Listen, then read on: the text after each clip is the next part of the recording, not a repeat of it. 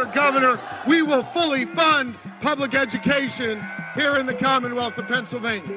Decades after Brown versus Board of Education outlawed segregated schools, public education in America is still divided between the haves. They had a ballet studio, they had a pool, they had all of these workout places. And the have-nots. I walked into my English class and there was a bucket in the middle of the floor. And then I look up and then it's just like drip, drip, drip, drip, drip. And the problem doesn't get much worse than in Pennsylvania. This is a no-joke fight that's persisted for more than a century. But change could be coming. The Commonwealth Court ruled that the Pennsylvania state school funding system is unconstitutional. From WHYY, this is Schooled, a podcast where we tell the story of public schools through the eyes of students, parents, and teachers. I'm Aubrey Juhas. This season, we're asking the most basic question.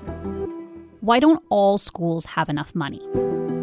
There is right and wrong, and no young person should have their education decided by how much their parents make. We'll meet the people who fought the state for more funding. All I know is people move when you sue somebody, you know? We'll show you what a recent landmark court ruling could mean for Pennsylvania. We have been waiting too long.